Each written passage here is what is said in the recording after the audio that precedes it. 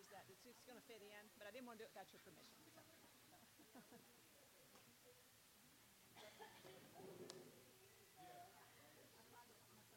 Of course.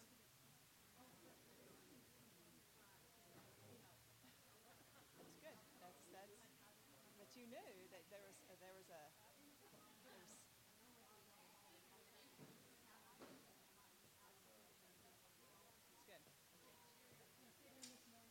Well, so I just needed to. Just pray that the Lord would just give you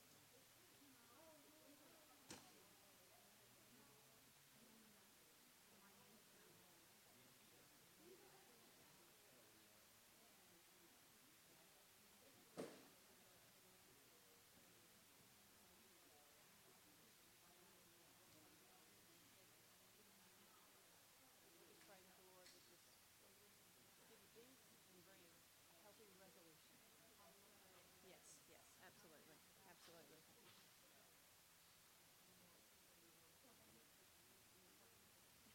I understand. We'll give you a pass. Yeah, we'll give you a pass on that.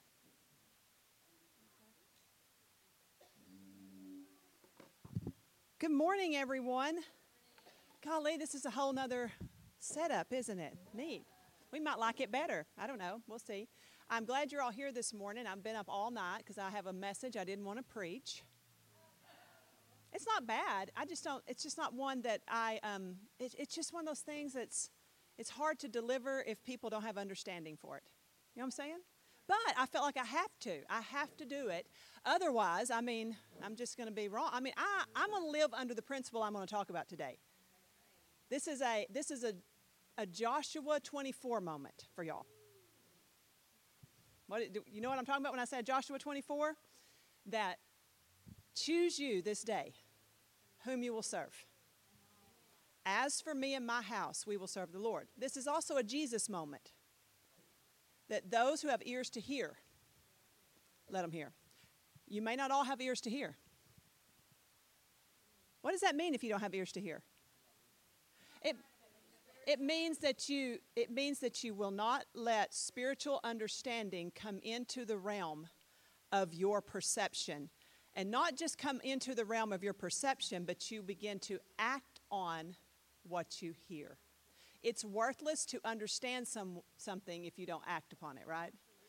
I mean, when you ask your kids, see, that was the Shema was the greatest prayer that's prayed twice a day, right? The Shema. How many of you know what the Shema is? What does it say? Hear. Shema means hear. Is that right, Deborah? Hear. Shema. Hear. Listen. Hear. Hear. Listen. So, yeah, the Lord, He is one. That's that prayer. It's in Deuteronomy, the Shema. See, the word in the Hebrew for Shema, to hear, it doesn't just mean to hear. It's like when you ask your children something. When you've asked them to do something, you say, do you hear me? Are you asking them if their ears work? What are you asking them? You're requesting a response. How many of you clean your room? Do you hear me? What do you expect? Yes, I hear you say clean. You're wanting their room clean. There's a response. Selah. Respond. You know, in the Psalms, over and over, it'll say something, and it'll say, Selah. Respond. Think about it and respond. Not just think about it. Respond. Respond. That's what we're going to do today. And as we open in prayer, I know that there are many needs. We have a procedure coming right here. Different need. Yes.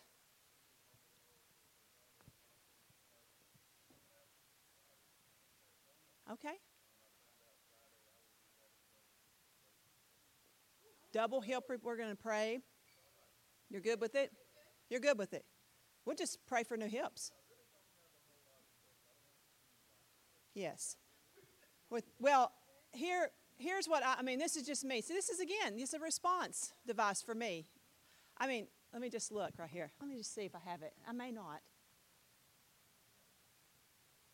Oh, I did. I have one. How many of y'all carry communion cups in your purse? Yeah, no, I take communion all the time. You know why I take communion all the time? Because this is my victory. And this is my medicine. And if I have, when I worked, I mean, that's what Paul told the church at Corinth, right?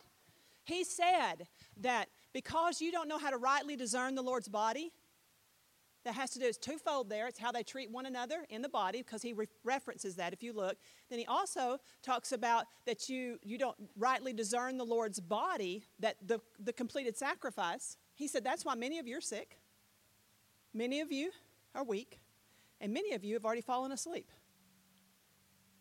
So when I had for a year, my knee, I mean, I'm telling you, it was debilitating to me. You know, I sat in my office. I pulled up a picture of a healthy knee. I did. I spoke to every ligament. I looked at that knee and I said, I speak by the word of God, the arterial, lateral, you know what I'm saying, the patella, that I spoke to. I don't know what's wrong with my knee, but God knows. But I spoke the word to my knee. And I said, and in Jesus' name, this is my covenant agreement with my body, that anything that does not line up to by his stripes I am healed, it has to go in Jesus' name. I take that into me and I align myself in agreement with the word. I never went to the doctor. I'm not saying it's wrong to go to the doctor about your knee or your problems. If I went to the doctor about my knee, they'd want to do surgery. I've already had 2. I don't want another one. Doctors are worthless. Sorry, not really. Doctors have their place. They just are not as wise as my doctor. Now, as your faith is, if you have ears to hear, that's just one. So anyway, I mean, I take communion all the time. I tell people to take communion all the time. Examine yourself. See, Lord, search me, try me, see if there's anything. God, am I out of alignment anywhere in my life? Then that's my truth right there. That's the truth of my life, is that I am healed in Jesus' name. I happen to believe it. So, as we begin in prayer today, let's just lift our needs to the Lord. God, I pray, Father, for a download of faith in this house. I pray, Lord God, that you would give us ears to hear, God, hearts to receive, Lord. You know, Lord God, that I want people who will hear this message and apply it, Lord. God, I don't want to exact something from someone through manipulation, God, but I want to bring them into the kingdom of God by your word, in Jesus' name. Okay, so as we start, we'll go to Genesis. You can just turn to Genesis 26, and we're going to read verse 1, and then we're going to read verse 12. But we're going to go to then John 6 a little bit. The Old Covenant, I ran across this in my notes. I don't know if I've ever shared it. The Old Covenant, I think, can be defined in this. I am really all about simple definitions to things. The Old Covenant says this: do this and live. The Old Covenant, do this and live. The New Covenant, live and do this. Live and do this. If you try to start your doing from a place of non-living, then you're still just trying to work out something. Live and do this. Before, Paul told Timothy that in order to use the law rightly, so the law was good if you use it right. Y'all know what I'm talking about there? It's a scripture. The right use of the law is to what?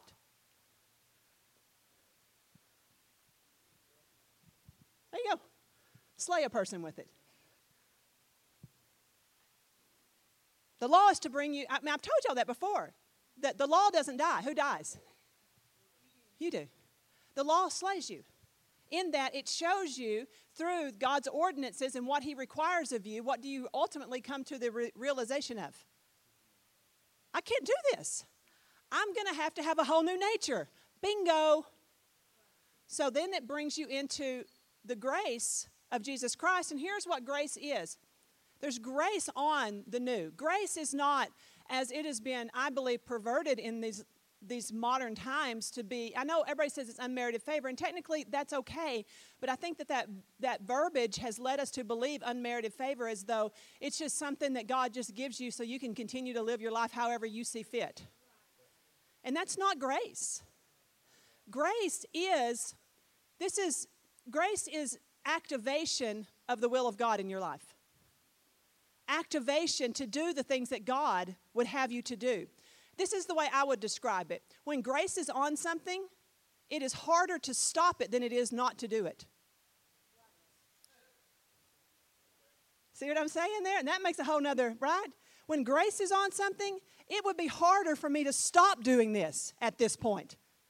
That's how grace works in my life. For me to stop serving the Lord would be much harder than it would be for me to just go ahead and do it.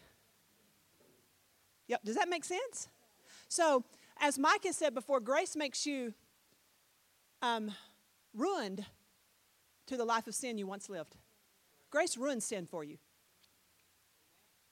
That's just what it is. So grace. So the Lord in 2016, I began my ordination process, which is a study. You know, you have to study. I do 12 courses and the whole thing. And you go through, in the Assemblies of God, you go through 3 licensing tiers. You go through certification, and then you go through license to preach, and then you go through your ordination. And all of them have to have a year in between, except for licensure, and I think you have to have 2 years. You have to hold it for 2 years before you can be ordained.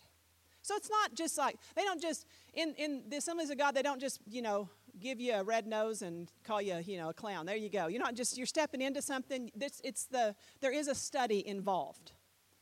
And so I started that, and my first course I did was the Pentateuch, and so the first 5 books. And I began, and the Lord just dropped a grace on me in 2016.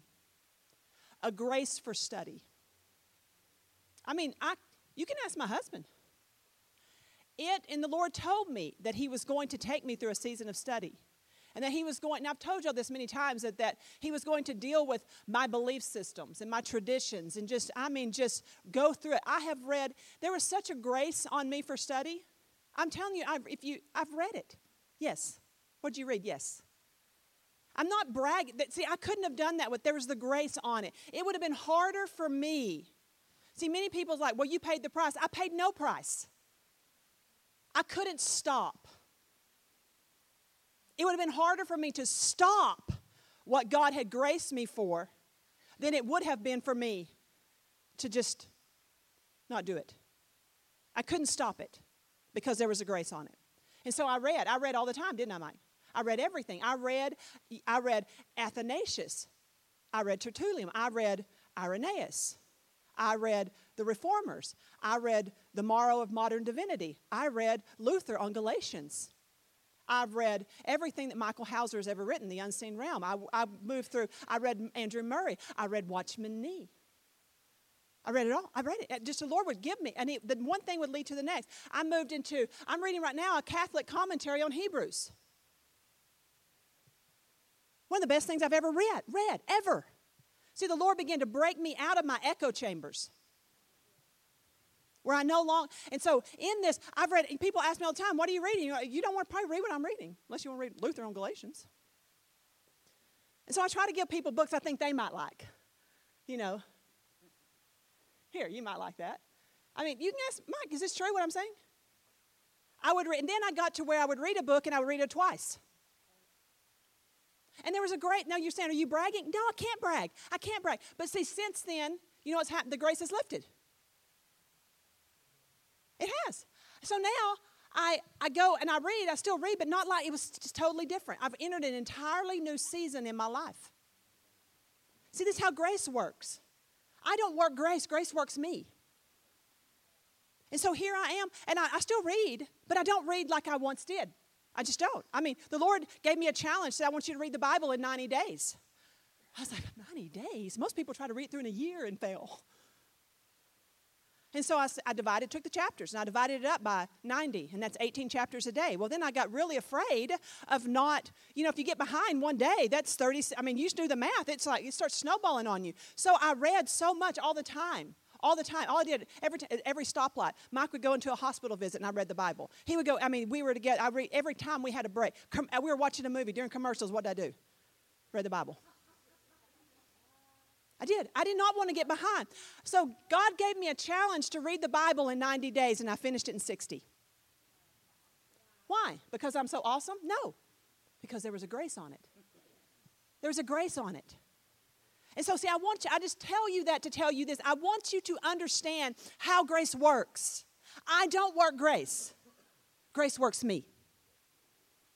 And so I live first, and then I do this. So my doing is a result of my living. My doing does not bring me into living. My living brings me into doing. That's grace. I hope that makes sense. So the next question is, how do I deal with the darkness in my life? I mean, if you're wondering about these notes, I wrote them at 8:20 this morning. I'm like, Lord, I'm going to be late doing this. He's like, well, you should have done it earlier. How do I deal with the darkness in my life? Introduce the light. Introduce the light to darkness. There is a grace for this today. This is the day of grace that we live in. There is a grace for you to introduce your darkness to light. But Joel tells us this. I'm going to read it to you as we go. Joel 3:14. Multitudes, multitudes in the valley of decision, for the day of the Lord is near in the valley of decision. Multitudes, multitudes in the valley of decision, for the day of the Lord is near in the valley of decision. That's Joel 3:14. I heard a testimony of a Messianic rabbi who he died on a heart procedure. He was having a heart procedure done, and he died. Another one of the reasons I don't like doctors. They're always killing you. And so, had a heart procedure, and he died, and he went to heaven. And he met Jesus, and Jesus, his last name is Felix. You can look him up. Something Felix. Put Felix, rabbi who went to heaven. You'll find him. And so, he's spirit-filled guy, and the Lord began to tell him, line out some things for the future. It was before the last presidential election, and the Lord told him that Trump would not be president. He came back and said that when they brought him back, and he had these visions, and oh man, he was blasted for saying that, because he was one of the only ones who was saying that. But he was blasted. He's like, I can't help I'm just saying what I got. And he was one of the only ones, and he was lambasted for that stand. And so he then had another, I just tell you that to show you, a prophetic accuracy. So then he had another vision, and he said that this year, which is the Jewish year, somebody help me who knows it, what is it, Deborah, do you know the Jewish year? Just off the top of your head, I know it's hard. It's like 83, 5783? Okay, 5783 is what I think it is. He said at the head of this year before it, just before it, the Lord gave him a vision, and he said this year, 5783, will be a year of decision. It will be a year of deciding. And what you decide, this is what the Lord told him, what you decide in this year, you will be rewarded for in the next.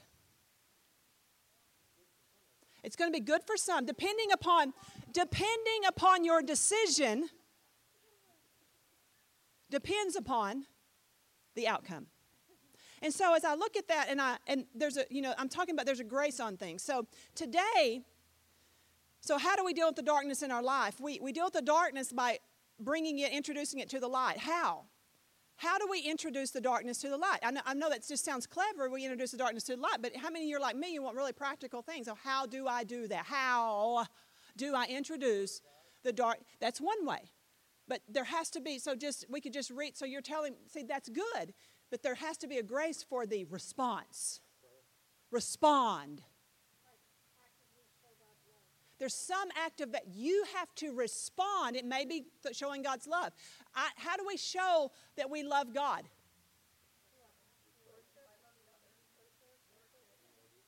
There's one scripture I'm looking for here. If you love me, you will keep my commandments. There's a grace on that. So you can never take disobedience and put it in the category of grace. They don't fit together. They're discordant with one another. One is dark, one is light. You cannot, no matter how hard you try to varnish your darkness, dress it up in culture or religion or even your past performance. I've been doing this my whole life and it's not gone bad. Until it doesn't. And so we have to introduce the darkness. We have to come in darkness. We come in with an opposite spirit. So you introduce, if darkness says to you, Dolores, you're no good, what's the opposite spirit? See? I am good. You can bring the word to that. The word says, I am fearfully and wonderfully made. Therefore, I am good. So how you've introduced your darkness, that lie of darkness, to the light is that you have come to it with an opposite spirit. I've told y'all this many times. When fear tells you to do one thing, what do? You do the opposite. If fear says sit down and shut up, stand up and shout. Come at it with an opposite spirit. Now, here's where we get to the part that the Lord has been speaking to me. See, y'all thought that wasn't even it yet. Today, in our economy, we have an economy right now of lack. How many of y'all have noticed that? We live in an inflated economy, right? So it means that wages are stagnant and the cost of goods are going up. So in the spread of that equals what for you as a consumer? You make less money overall. You have less things. You live what we would call, in a biblical standard, we are living in a time of drought or famine. Right? This is what we're fixing to go to.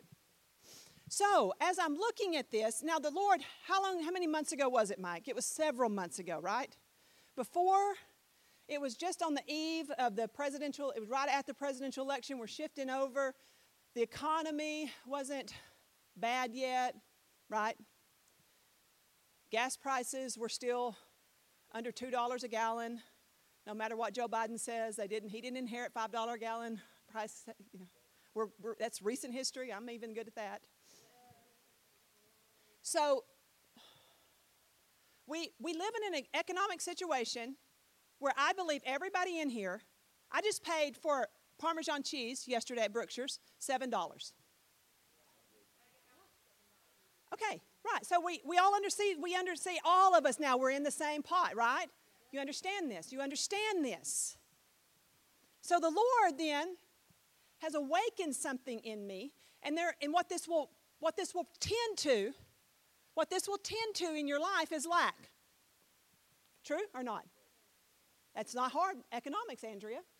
You make the same, everything costs more. What's that equal? Lack. Lack is a result of darkness. Poverty is a result of darkness. Now, see, that makes some people mad right there. Poverty is, because people say, well, it's not a sin to be poor. No, it's not, but poverty is a result of sin. I didn't say it's yours. I didn't say you're sinning being poor. How many of y'all believe this? I was raised in poverty. Mike, he married up when he married me. I lived in a brick house. Come on, right? We both grew up in poverty. To what I mean we grew up in poverty, we always lived in an environment where there was never enough means to pay the bills. Never. Money was the biggest worry in every household. Now, Mike lived on food stamps. Now, we didn't. That's why we were a little bit more. It wasn't because we didn't need them or didn't qualify. My mother, oftentimes, she would say, when the free lunch thing would come home, she'd say, Andrea, I'm going to fill it out. I said, you do? And I'll never eat again. You're like, well, you're proud. Yeah, that's what we call that. I just didn't want to. I wouldn't have. I wasn't going to go because I had a small school, and the kids who ate free lunches, you could tell. I mean, I'm just being honest here. You know what I mean? And I didn't want to, so I just wouldn't eat. If she did that, I wouldn't eat, and I meant it. All she had to leave me was 50 cents for a Dr. Pepper. So we grew up, both of us, with food shortage too, right? Mike went to college, and he had absolutely no money or food. He almost starved to death his first year of college. And I'm not saying that like, we say that I'm starving to death. No, legitimately, he had no food. And so there was food. And so we grew up in poverty. So lack was a part of our life, right? It was a part of our life. And we did not know how not to be poor because poverty was handed to us. We weren't taught to save. We weren't taught to invest. We weren't taught to do anything other than perpetuate poverty in our life, right? Now, he went to college. He thought because the world had taught us that much, if you want a better job, go to college. So you're like, I'm combating poverty, and he went to college. And so I married him I loved him, but I wasn't going to marry someone who I didn't think had any means.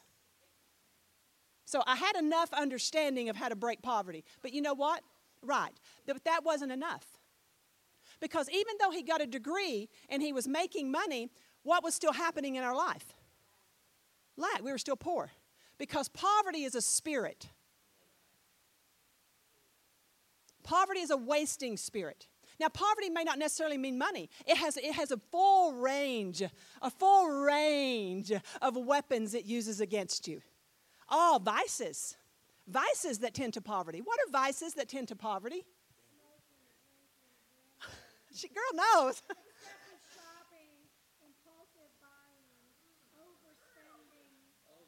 Overeat. Wow, vices that tend to poverty. That's good. So we have this. So I don't think there's anybody in here that wants to live in poverty. But see, yes? Uh-huh.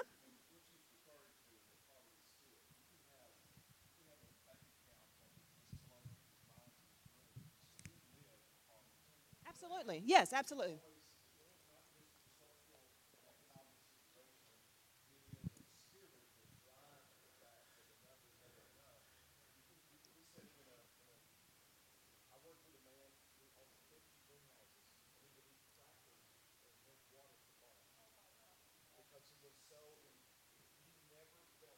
So the problem, what poverty, the main ingredient for poverty is greed. Is greed. That's it. Well, it's a poor is a condition, broke is temporary, okay? So we can say that. But see, what we're coming at today, how do we introduce darkness? How do we, in this situation? That's good. So we're going to lean into, but I'm going to talk to you about today, today's economy, this economy of lack, inflation with stagnant wages, stock market is in decline. Anybody who has a 401k knows what I'm talking about. It's a time of drought, right? How many of you have seen your 401k just go? I mean, it's been a great year for you. No, it hasn't. We're in a time of drought. So how many of you would like a biblical response to that? Okay. Genesis 26, 1 and 2. Who has this? Who has it? I didn't even pull it up. I'm telling you, I just did this morning, so I may have pulled it up. Oh, I can find it over here. Let me see if I can go. I'll read it in mine. Helps me when I look at it. Oh, I do have it. Okay. Now there was a famine in the land, besides the former famine that was in the days of Abraham. And Isaac went to Gerar to Abimelech, king of the Philistines. And the Lord appeared to him and said, "Do not go down to Egypt." Can somebody say that with me? Do not go down to Egypt. What does this mean for us? Don't return to Egypt to try and answer spiritual means by worldly methods. Don't go back to Egypt. Don't go back to, okay, anyway, I'll just let y'all work on that. So, and he tells him, but it sounds counterintuitive, doesn't it? Because what? There's a famine in the land, and there's drought, and Egypt has supplies, and this has worked for the children of Israel before in times past. Remember when there was a famine in the time of Joseph? They went, so we're like, that's what we do. We go to Egypt, or we don't after we've been delivered. Right, there was a grace on Joseph for preservation. Be careful that the grace that you're trying to reach for is not a grace of the past if you're going to be looking for the grace of the future. So, we go, and then what we find out, so God says, there's a famine here, but don't go down to Egypt. Okay. Abraham went to Egypt during a famine. He picked up Hagar. He did. You can read the stories, but I want to go to 26 now. What's 26? Help me get there. I'm not putting my glasses on, believing for healing. Okay. When Abimelech went to him from Gerar, is that 26? Okay. When Abimelech went to him from Gerar, from Azuzah, whatever, the advisor of these people, with these weird names, the commander of the army, Isaac said to them, "Why do you come to me, seeing that this is not the one I want?" He swore between him. Oh, it's 26 and 12. Thank you. Gosh. I was like, this is not working.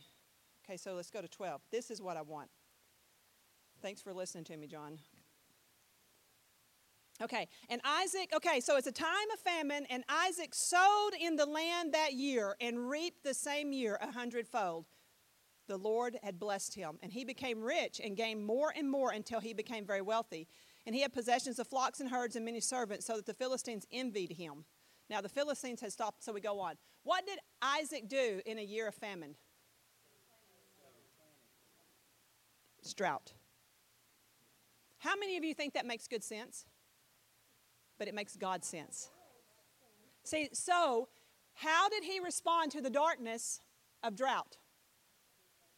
He came in with an opposite spirit and he sowed. And so the choice is ours and ours alone today. This is choose you this day whom you will serve. As for me and my house, we will serve the Lord. If you have ears to hear, let them hear what the Spirit is saying to the church. Now, I want to go to John 6 real quick.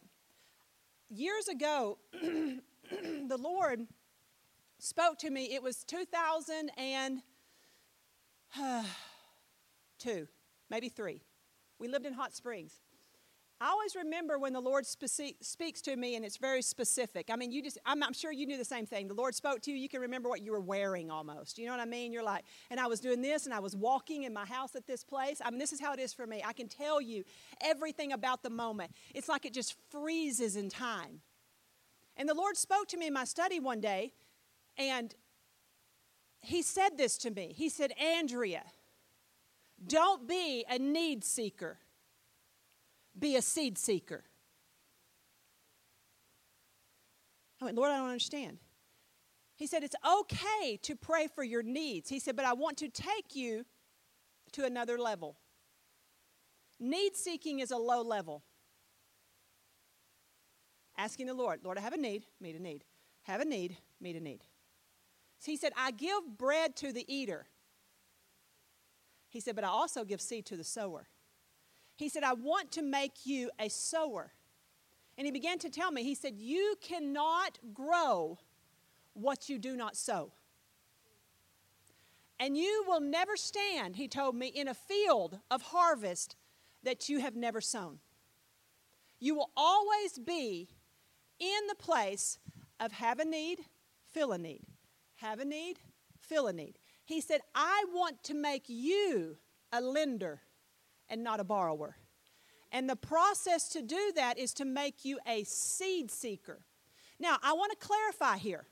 There are 3 different levels of giving. Tithe, that is the first 10% that comes off of your income.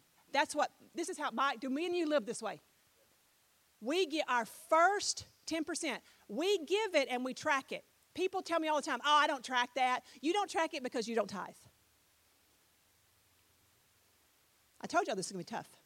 What I mean you don't track it? You don't know at the end of the year what you've given. How do you know if you've tithed? I tithe. At the end of the year, I do an income tax. How many of y'all file income tax? There's a number. My giving report better be at least 10% of that. See, if you don't keep track of it, how do you know if you're tithing? How do you know where you're tithing? Where does tithe go? Somebody tell me, where does the tithe go? The tithe goes to the storehouse. Where's your storehouse? Where you eat. That's stewardship. So you're stewarding. How many of you just throw money out the window? You're like, when you go to Walmart and you get gas, how many of you go to Brookshire's and pay the bill? I got gas at Walmart. Here, Brookshire's, I want to pay you for my gas. How many of you eat at Cotton Patch and go to McDonald's and pay for your meal? That would be theft. So I'm talking to y'all about something. This may offend you. I don't care. This is for those who have ears to hear. And so we give. You say, I've already talked. I'm not going to talk to you about Old Testament. The tithe is before the law, guys. If you say that tithing is not in the New Testament, please read Hebrews 7. Please read it. We tithe now after a new order, not after the order of Levi. We tithe after the order of Melchizedek. Who is the priest after the order of Melchizedek? That'd be Jesus. I mean, I pay my tithe to, when I do that, I'm honoring that priesthood, Jesus. And every time I pay my tithe, you know what I do? I say, you live. I declare the resurrection every time I tithe. Because he's a priest that never dies. Because he wrote, that's Hebrews 7, guys. See, the Bible doesn't spell things out because the Bible is not for everyone. It's for those who have ears to hear. Jesus said that all the time. I'm not talking to everyone. He says, why do you talk in parables? He told them why he talked in parables. He said, I talk in parables because the parables are to hide for the things that people who seek things out will find. I'm not interested in talking to people who have no desire to seek. He said, the proverb said, it is the desire of the Lord to conceal things. It is the desire of kings to search them out. So Jesus is saying, I use parables to hide things for kings. Because revelation comes with a high price tag.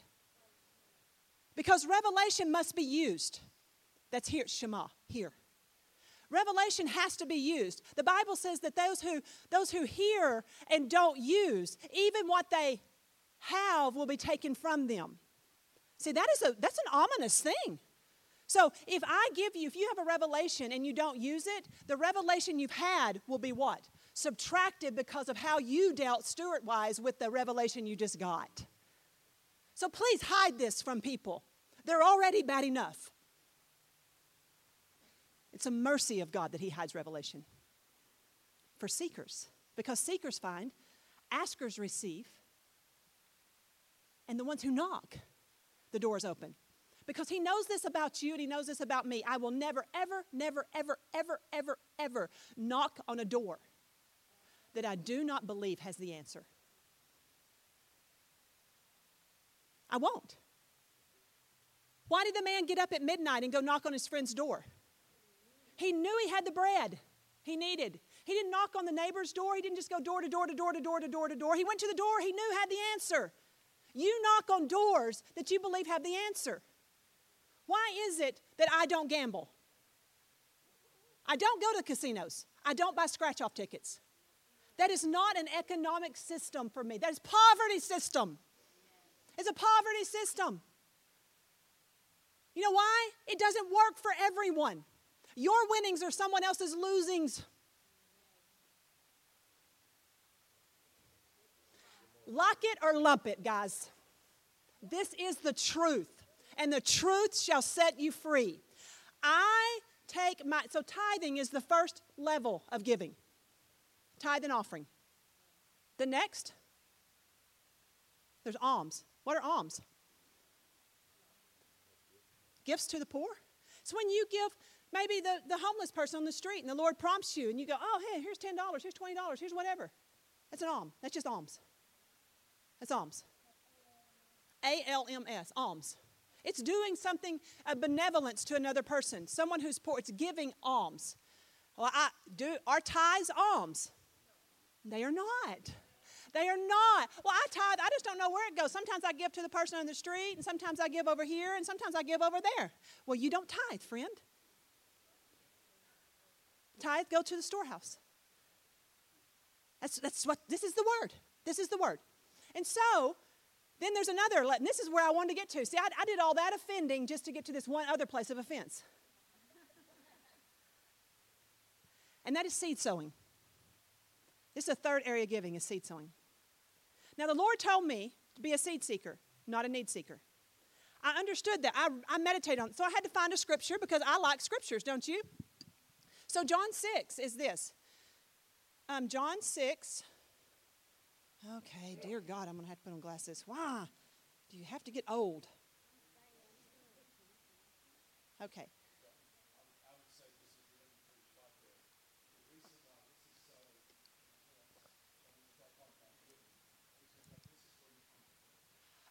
I'm glad you said that, Mike.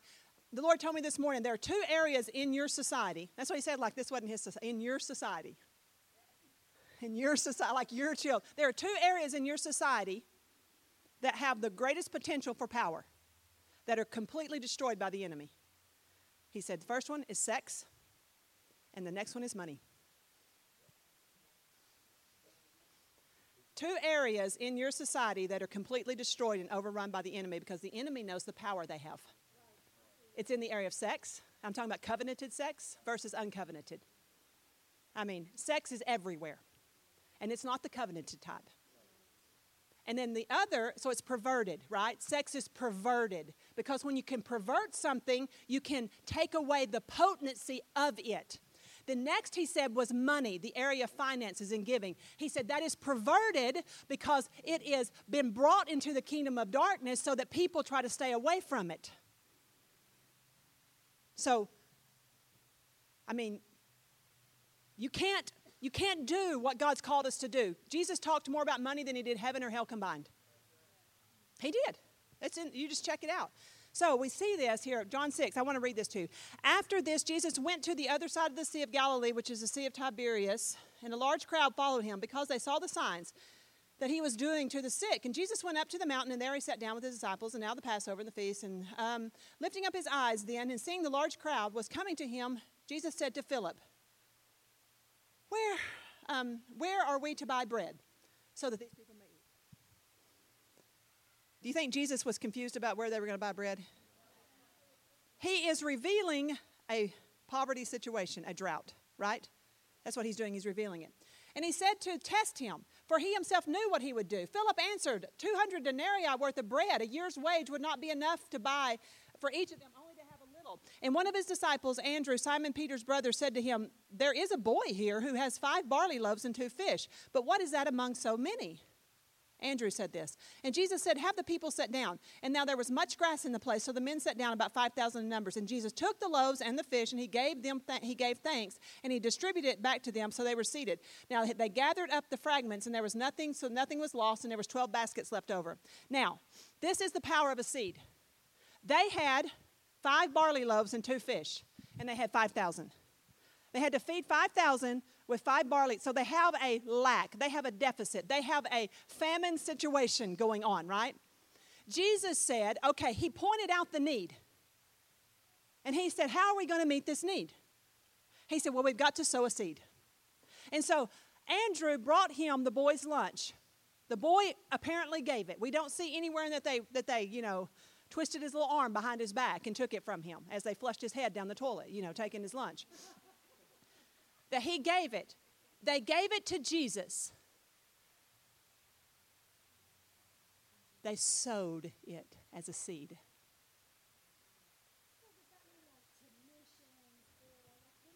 I'm fixing to get there. Yeah. So they sowed it as a seed. Now, it was a seed, and it had a specific purpose, did it not? That seed was named. What was it named? Go ahead.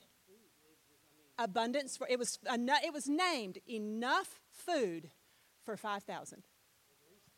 That's all we need. Whatever. Okay, that's good. Okay, y'all are getting it. So at least, okay, a seed, I'm going to give this to Jesus against my lack, because how do we have a darkness situation and we have a lack situation going on, don't we?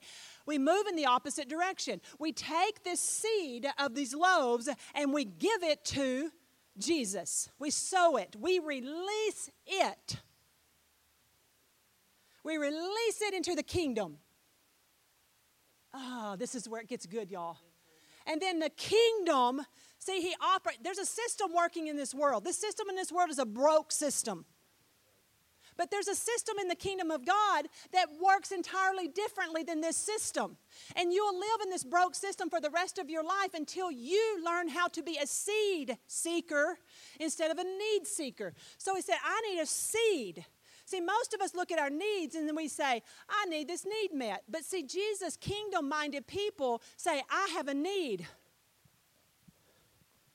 I got to get me a seed. And so, is this Mike? How do we live?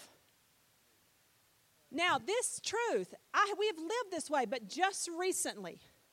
Now, both of us, the Lord spoke this to both of us separately, so that we know it has a double word on it. Now, I believe, and this is where I question to say this, because I don't know if this is just for us or it's for you too. Okay, good. So this is what I'm saying. This is where I'm saying this. So this is why I say if you have ears to hear. Okay, so here, Mike says, and I said, Mike, I feel like we are in there's a blessing on a harvest coming. He said, yes. And we know what to do. If there's a promised harvest, what do? Seed is blessed. There's a blessing on the seed. I believe we are in a seed time. Now, I'm telling you this. If you're not a tither and you're like, well, I'm going to start sowing seed instead of get fixed on tithing first. You're not ready for this. You're not even ready. You're a manipulator. You want to get stuff and you don't want to show obedience in the areas that you need to be showing obedience. You don't, no. It would be harder, Andy, for me not to because there's grace on it.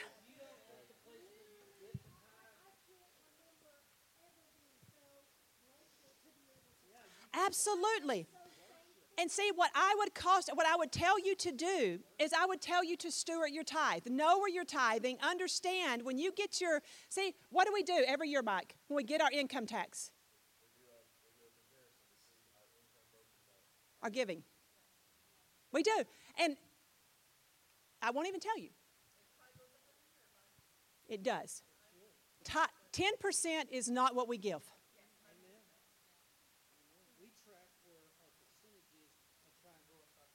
Yes. Mike and I learned to tithe on what we want to receive.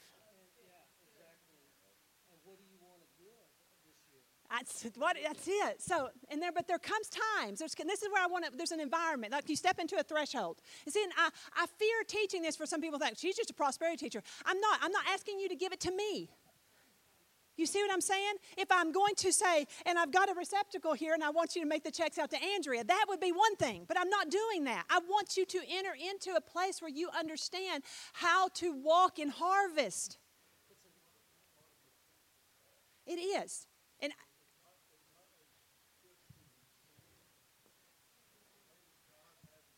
but it is. It's being obedient. But here's what I know about seed. That this is where we're different. See, tithing is different. Seed sowing, when I give and I call something a seed, I know what it is. How many of you just go to the Lowe's when you're going to plant a garden and you close your eyes and just start picking seed packets up and you open them up and pour them all in a bucket and then when you get out there you're just like, You don't sow seed that way. You know what the seed is. How many of you label your seed in rows? Y'all are such good little farmers. You want to know because when you put it under the ground, what is it to you? Lost. It's lost to you, right? So you put a label there to know these are tomatoes or these are eggplant or these are peppers because you have an expectation for what you put in the ground. But when you give, you're a moron. I just throw it out. I'm just so spiritual. No. I give. Mike and I, the Lord told us to sow a seed. He told us what to call it. He told us where to put it. And then there becomes such a grace on seed sowing for us, what do we do? Oh, we're like, what do we have? I start being a seed seeker. I know when I'm in a seed sowing season, I'm not going to sit by and let seed time go to waste because I know there's a harvest coming. Through our life, we've done this. We raised a budget to go to Scotland. Our monthly budget to go to Scotland was $10,000 a month. Europe is expensive. That included, you're like, you made that much money? No, that was our project money. That was our housing. That was everything. So what we did as Assemblies of God World Missionaries, we then received our budget from Springfield. All of it is stewarded. 10,000. It's all broken down. This is going to go to housing. This is going to go to pay. This is going to go to this. This is going to go to projects. This is going to go to this. This is going to go to this. Equals 10,000. I'm like, dear God. Now realize I'm going to say it. We're raising dollars to live on pounds. At the time, the exchange rate was 2 to 1. So when we took $10,000 and exchanged it, we got 5,000 pounds.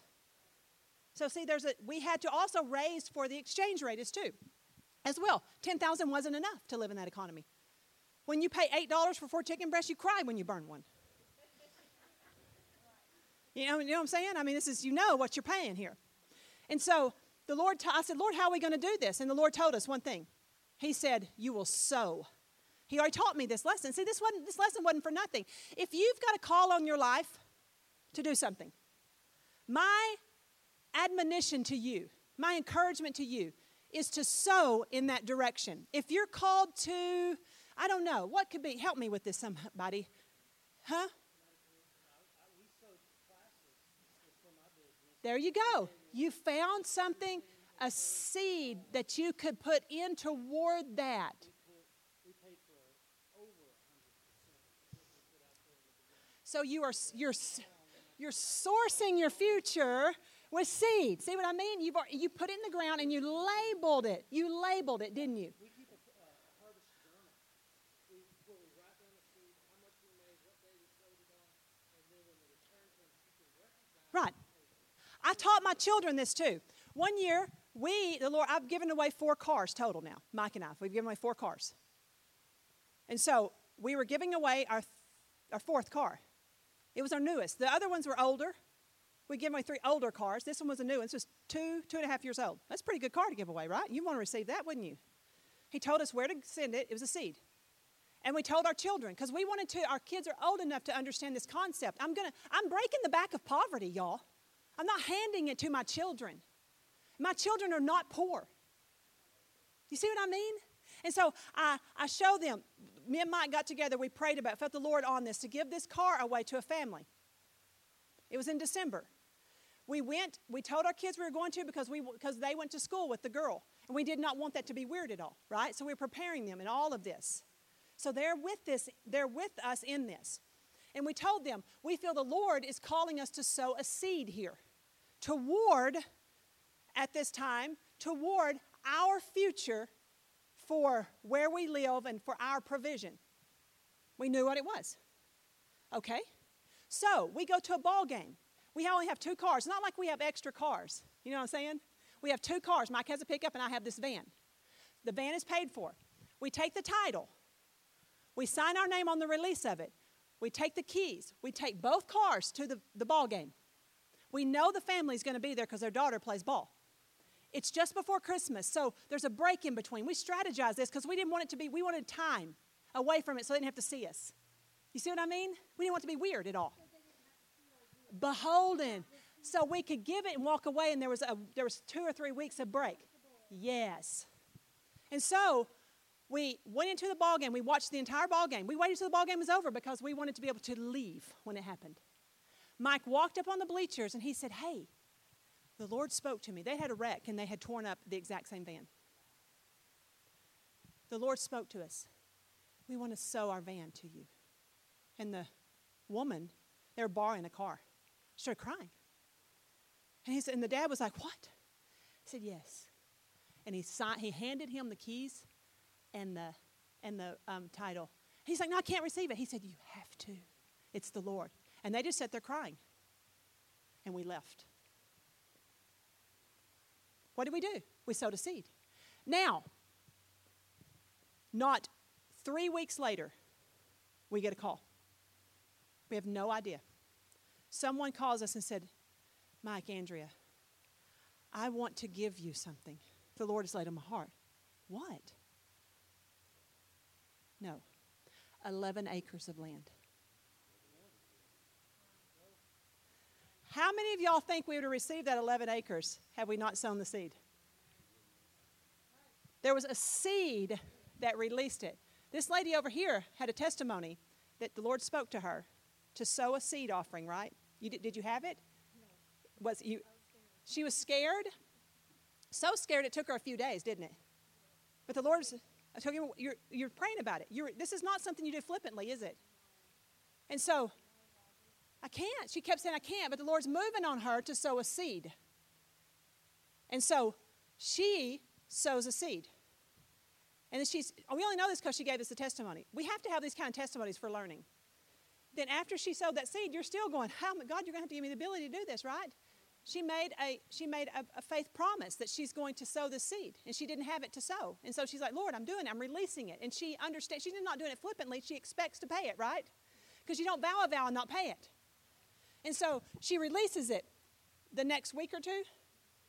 The next week, she gets word that she's got money coming that quite a bit more than the amount she sowed. Quite a bit more. That she never knew she had. See, there's a harvest But you have to, you sow. What happened was, is when we, like in this instant of the feeding the 5,000, see, the kingdom of God is not with observation, the Bible says. The kingdom of God is within. So there, what that means, where's the kingdom of God if you're a born-again child of God? Right here. Right here. It's within you. It's within you. So I live in a world full of natural systems, right? How many of y'all live in a world full of natural systems? You do. But then there's another world full of supernatural systems that live inside of me. And so whenever I introduce the natural realm, such as giving 5 loaves and 2 fish to the supernatural system overrides the natural system and kicks out a reality that was never in the system. This is the power of seed sowing, guys. This is it.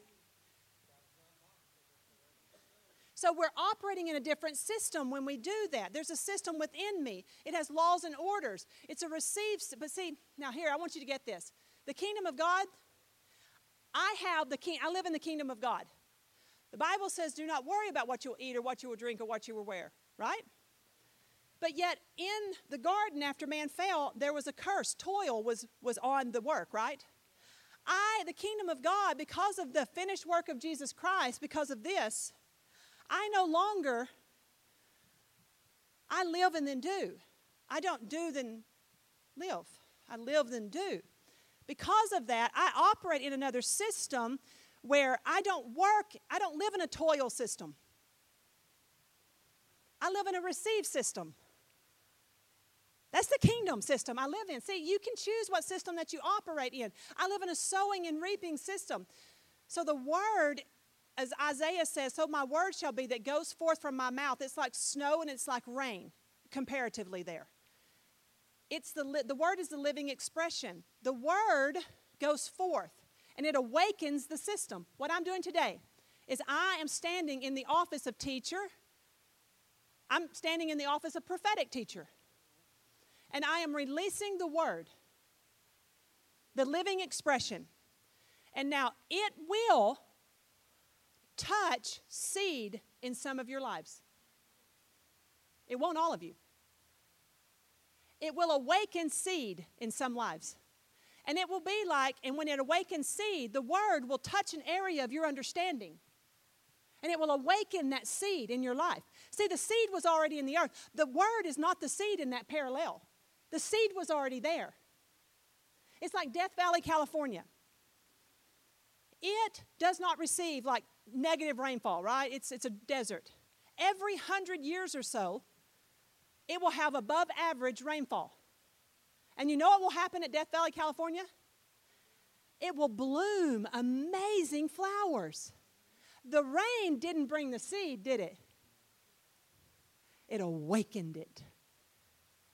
And so that is what I am doing today. I'm trying to awaken the seed of understanding in you so that you can operate in the system of the kingdom.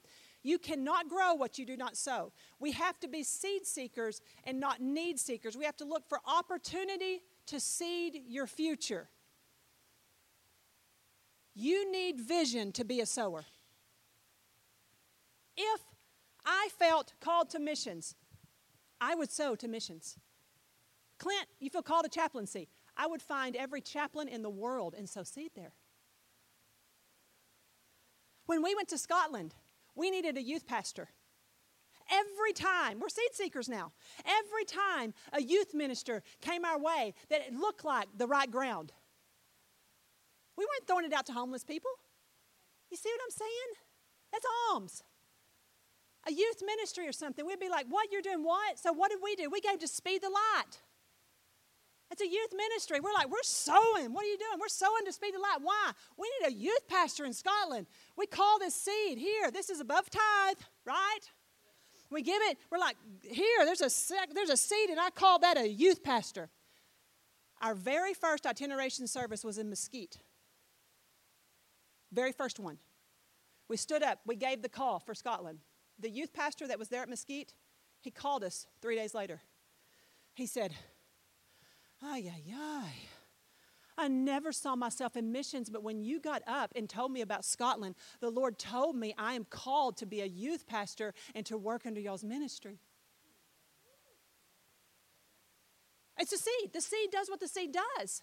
And so we did that over and over again. We sowed seeds. We needed a building. We found places that that looks like a building. We need that. I would find we needed to get our whole family to Scotland. I would hear of a missionary who didn't have the money to travel. You know what I'd do? I'd buy the plane ticket. Why? That looks like what I need. I need my whole family to travel there and to live there. If I see a seed. The widow at Zarephath, it's 1 Kings 17. And we're leaving with this. 1 Kings 17. She comes in. She has a little meal and a little oil, right? She's going to eat it and die. But the man of God comes and he says, wait, give it to me first. He gave her an opportunity to turn it into a seed. And that seed brought harvest throughout the entire time of drought. So I leave you with that today. I believe that we are entering a time of seed sowing. I do. I feel it. And that's what I'm sort of reticent to say, because the timing, I don't know if it's my timing or your timing or our timing. And that's why I say it's if you have ears to hear. Because I'm not trying to exact money from you. Understand that. I feel like I have to say this. I have to tell you we are entering a time of seed sowing. But your seed sowing is worthless if you're not presently a tither. Yeah. I mean, it's like, I told y'all, see, y'all should have been practicing this a long time ago. You'd have been ready for this day. Now you got to do all this. I mean, the Lord's merciful. He'll help you with it. But I'm telling you, multitudes are in the valley of decision. What you decide today is going to have the impact for next year or the years after. And it may be even much more immediate. Now, if you have ears to hear, there is a grace being released on this. And I pray that you hear this in the spirit it was given. Because in a time of economic famine, woe to be those who will not operate in faith. I want some Isaacs to arise who know how to sow in time